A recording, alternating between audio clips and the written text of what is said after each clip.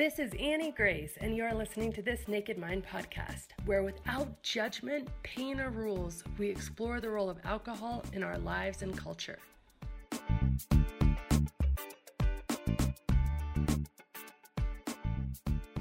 This episode is sponsored by The Alcohol Experiment, a free 30-day challenge designed to interrupt your patterns, give you control, restore your health, and put you back in touch with the version of you who doesn't need alcohol to cope, relax, or enjoy life.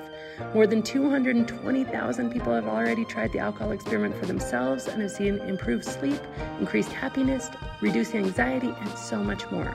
Join thousands in this inspiring, hopeful, and exciting program where you examine your beliefs and reconnect with the best version of you without ever feeling like you're missing out. Start today for free at alcoholexperiment.com.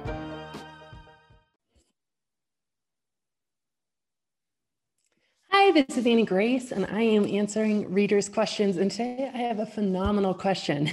And this question is from Mariana. And Mariana says, "Hey, Annie, are there any such thing as normal drinkers? I just want to be a normal drinker." Oh, I love this question. So in order to answer this question, I think we need to back up and we need to really look at, okay, well, where does this whole idea of normal drinkers come from? And the idea, as far as my research has shown, is the idea of normal drinkers actually comes and stems from Alcoholics Anonymous. And in a letter that Dr. Silkworth wrote to Bill Wilson, the founder of Alcoholics Anonymous, he said that they had identified something inside, quote, alcoholics that made them different than normal drinkers.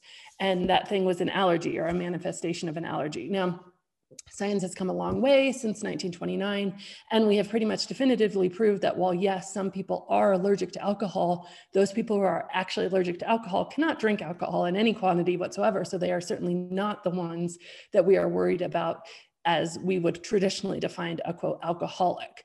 And so, but this idea has persisted. And a lot of times, one of the shame-based questions that somebody asks themselves when they're exploring their own relationship with alcohol is, why can't I drink normally?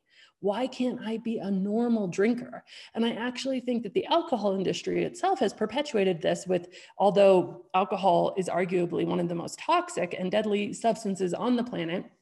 And I know you might argue with me right now in your mind, say, hey, that's not true. There's a lot of research that shows that is true. There was actually a study done called the margin of exposure approach, where alcohol was ranked the most harmful drug on the planet by a huge margin. And so there is a lot of evidence for that. And I know it doesn't always seem that way in our society, but the science is very clear. But while that is the case, people are like, okay, well, why then is alcohol not, disclosed? I mean, you watch any TV show and a commercial comes on for any sort of pharmaceutical. And, we've got like 20% of the commercial saying, hey, this is going to make your life better in this way. And then we've got the rest of the commercial saying, and side effects may include blah, blah, blah, blah, blah, blah, blah, blah, blah, blah, blah. And so it begs the question that even, on our bottle of Advil or something, we're going to have warnings, we're going to have side effects, we're going to have things that you need to watch out for. Yet on alcohol, the only thing we have is this drink responsibly.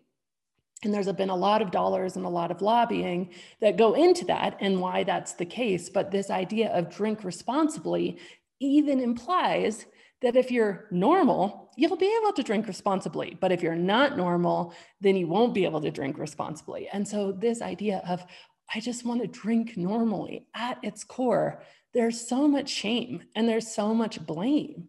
And one of the things that I'm so passionate about at This Naked Mind is to scientifically take a step back and say, hey, where is the blame? Where does it deserve to be?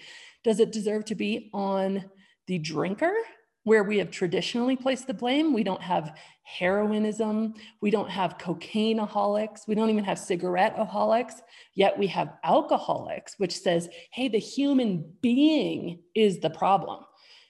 So is that blame well placed traditionally, that there's normal drinkers and then there's problem drinkers, there's alcoholics, and the human is the problem? And by the way, it's a moral failing, or it's some sort of spiritual failing, or some sort of psychological flaw, or some sort of flaw in the individual? Or, and this is what the science actually supports, is it much more likely that the blame is placed on the substance? You're addicted to heroin because heroin is an addictive substance. You're addicted to nicotine because nicotine is an addictive substance. Guess what? You're addicted to alcohol because alcohol is an addictive substance. So if we take that frame and that context, instead of the whole history we've been handed about drinking responsibly and being a normal drinker, how does that question change? Are there normal cigarette smokers? Are there normal heroin users? People that just use heroin normally? Are there normal cocaine users? Why would we even be asking this question? And why would we want to be a quote normal heroin user? We wouldn't. Why do we treat alcohol so differently? Why is it that we just assume that if you can't ingest on a regular basis a toxic and addictive substance, that you, the human being, are somehow broken, that you, the human being, are somehow not normal? Oh, breaks my heart because there's so much shame. And guess what we do with shame? We internalize it, we hide, we drink more. We don't realize that we're one of millions and millions of people all asking these same questions. We just hosted a free 5-day challenge, and it was all about getting back in control of alcohol post-pandemic. We had the doors open for a very short amount of time. We just did 1 or 2 Facebook posts. 5,500 people joined. There are so many people questioning their drinking and worrying that they're not normal, that they're not okay, that somehow they are the problem, that they're a moral failing, that somehow they are internalizing the shame and blame and guilt. And one of the first things we do at This Naked Mind is we put down that shame and blame and guilt and say, hey, alcohol, like every other addictive substance on the planet, and by the way, that's one thing all doctors agree upon when it comes to alcohol, that it is addictive and very, very addictive. Alcohol is the issue. It is not the human being.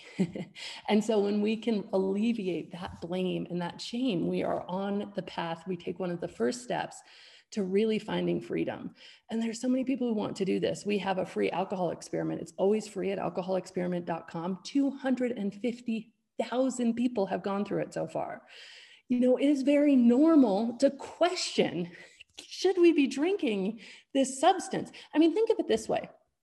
You drink enough alcohol, you throw up. Why do you throw up? Why? Just think of it for a second. Why do you throw up?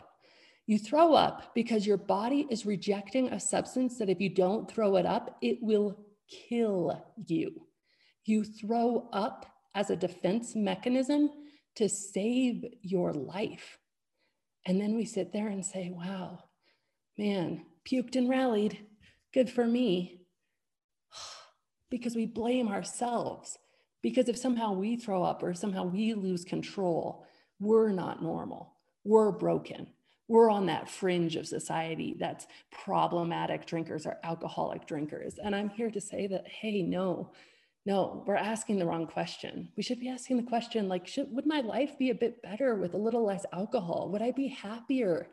Would I feel better? Would I sleep better? Would I be more joyful and more alive? Some people say it must have been fun because I don't even remember it. What are we here for if it's not our memories? What are we here for if it's not real, true, authentic communication and connection with other people? And so this idea of there being normal drinkers and then the rest of us, my relationship with alcohol was long and fraught and horrible. And through most of it, I blame myself for not being normal, for not being able to drink responsibly. But I want to ask you the question of why would we want to normally consume something that can rob us of our very selves, of our self-respect, of our, relationships with others?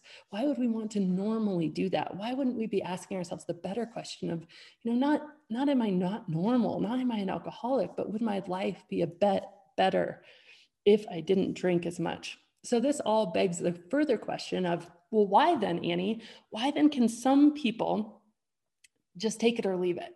Why do some people appear so normal in their relationship with alcohol? Why is it that some people can just have a drink on occasion and it's no big deal, while others of us, we find ourselves so stuck? And there's so many reasons for this. So many reasons. And I think it's a phenomenal question, but I want to give you just some of the top few. And number one is how we drink. When we drink socially and we drink in smaller amounts, then yeah, the addictive substances and the addictive qualities of alcohol, although they're still there, they're less pronounced. Your brain actually has a different chemical response to alcohol when you're drinking to self-medicate. But most of us, over time, we find a reason to drink when we're in pain, whether that's pain from just being stressed at work, or perhaps pain from a global pandemic, perhaps pain from a marriage dissolving, or from a tragedy happening. Perhaps it's just pain because we just really had a relationship that didn't work out. Whatever the pain is, whatever the stress is, when we start to drink in response to pain, our relationship with alcohol does change. It becomes much more addictive. And so you see people who have had traumatic childhoods and they have their first drink at age 13 or 14 and they feel like, oh my gosh, this feels good for the first time, because alcohol does numb the human brain. It numbs the human brain and the human body. In fact, it used to be something we used in surgeries in order to numb the body to be able to withstand a surgery. And now we have much safer sort of anesthetics than alcohol, but it used to be that way because it does numb us. And so when we drink for pain, that slide from what was occasional drinking into what's much more frequent drinking becomes quicker. So any human being, this is what I want you to get from this entire question. There isn't such thing as normal drinkers. Any human being with the right exposure in the right circumstances over time can become addicted to alcohol, can reach a place where they feel like, why is everything else in my life together? Why am I smart and in control in every other area, but this is the strange exception? Why can't I get back in control here? And if that's you, if you're questioning this, you're absolutely in the right place. I invite you to join us at the Alcohol Experiment, alcoholexperiment.com, or join me in the path, nakedmindpath.com, and just welcome, because it's not that you're not normal. It's that you're normal. It's that alcohol, and this is a highly, highly disguised fact in our culture with more than $2 billion being spent on alcohol advertising. It's that alcohol itself is addictive. To anyone with a brain, that is, anyone with blood and flesh and bones and cells. And so if you found yourself in a problematic relationship with alcohol, I just want you to hear me, that the first step is realizing that's not your fault. You've been doing the best you can with the tools you have, but it is your responsibility. And there is a way out that doesn't have to be painful or scary. So I hope that answers the question. Thank you.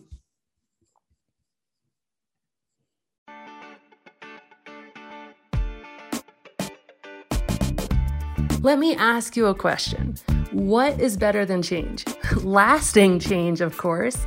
And if you've had trouble making change stick, either with alcohol or in any other area of your life, you are in for a treat.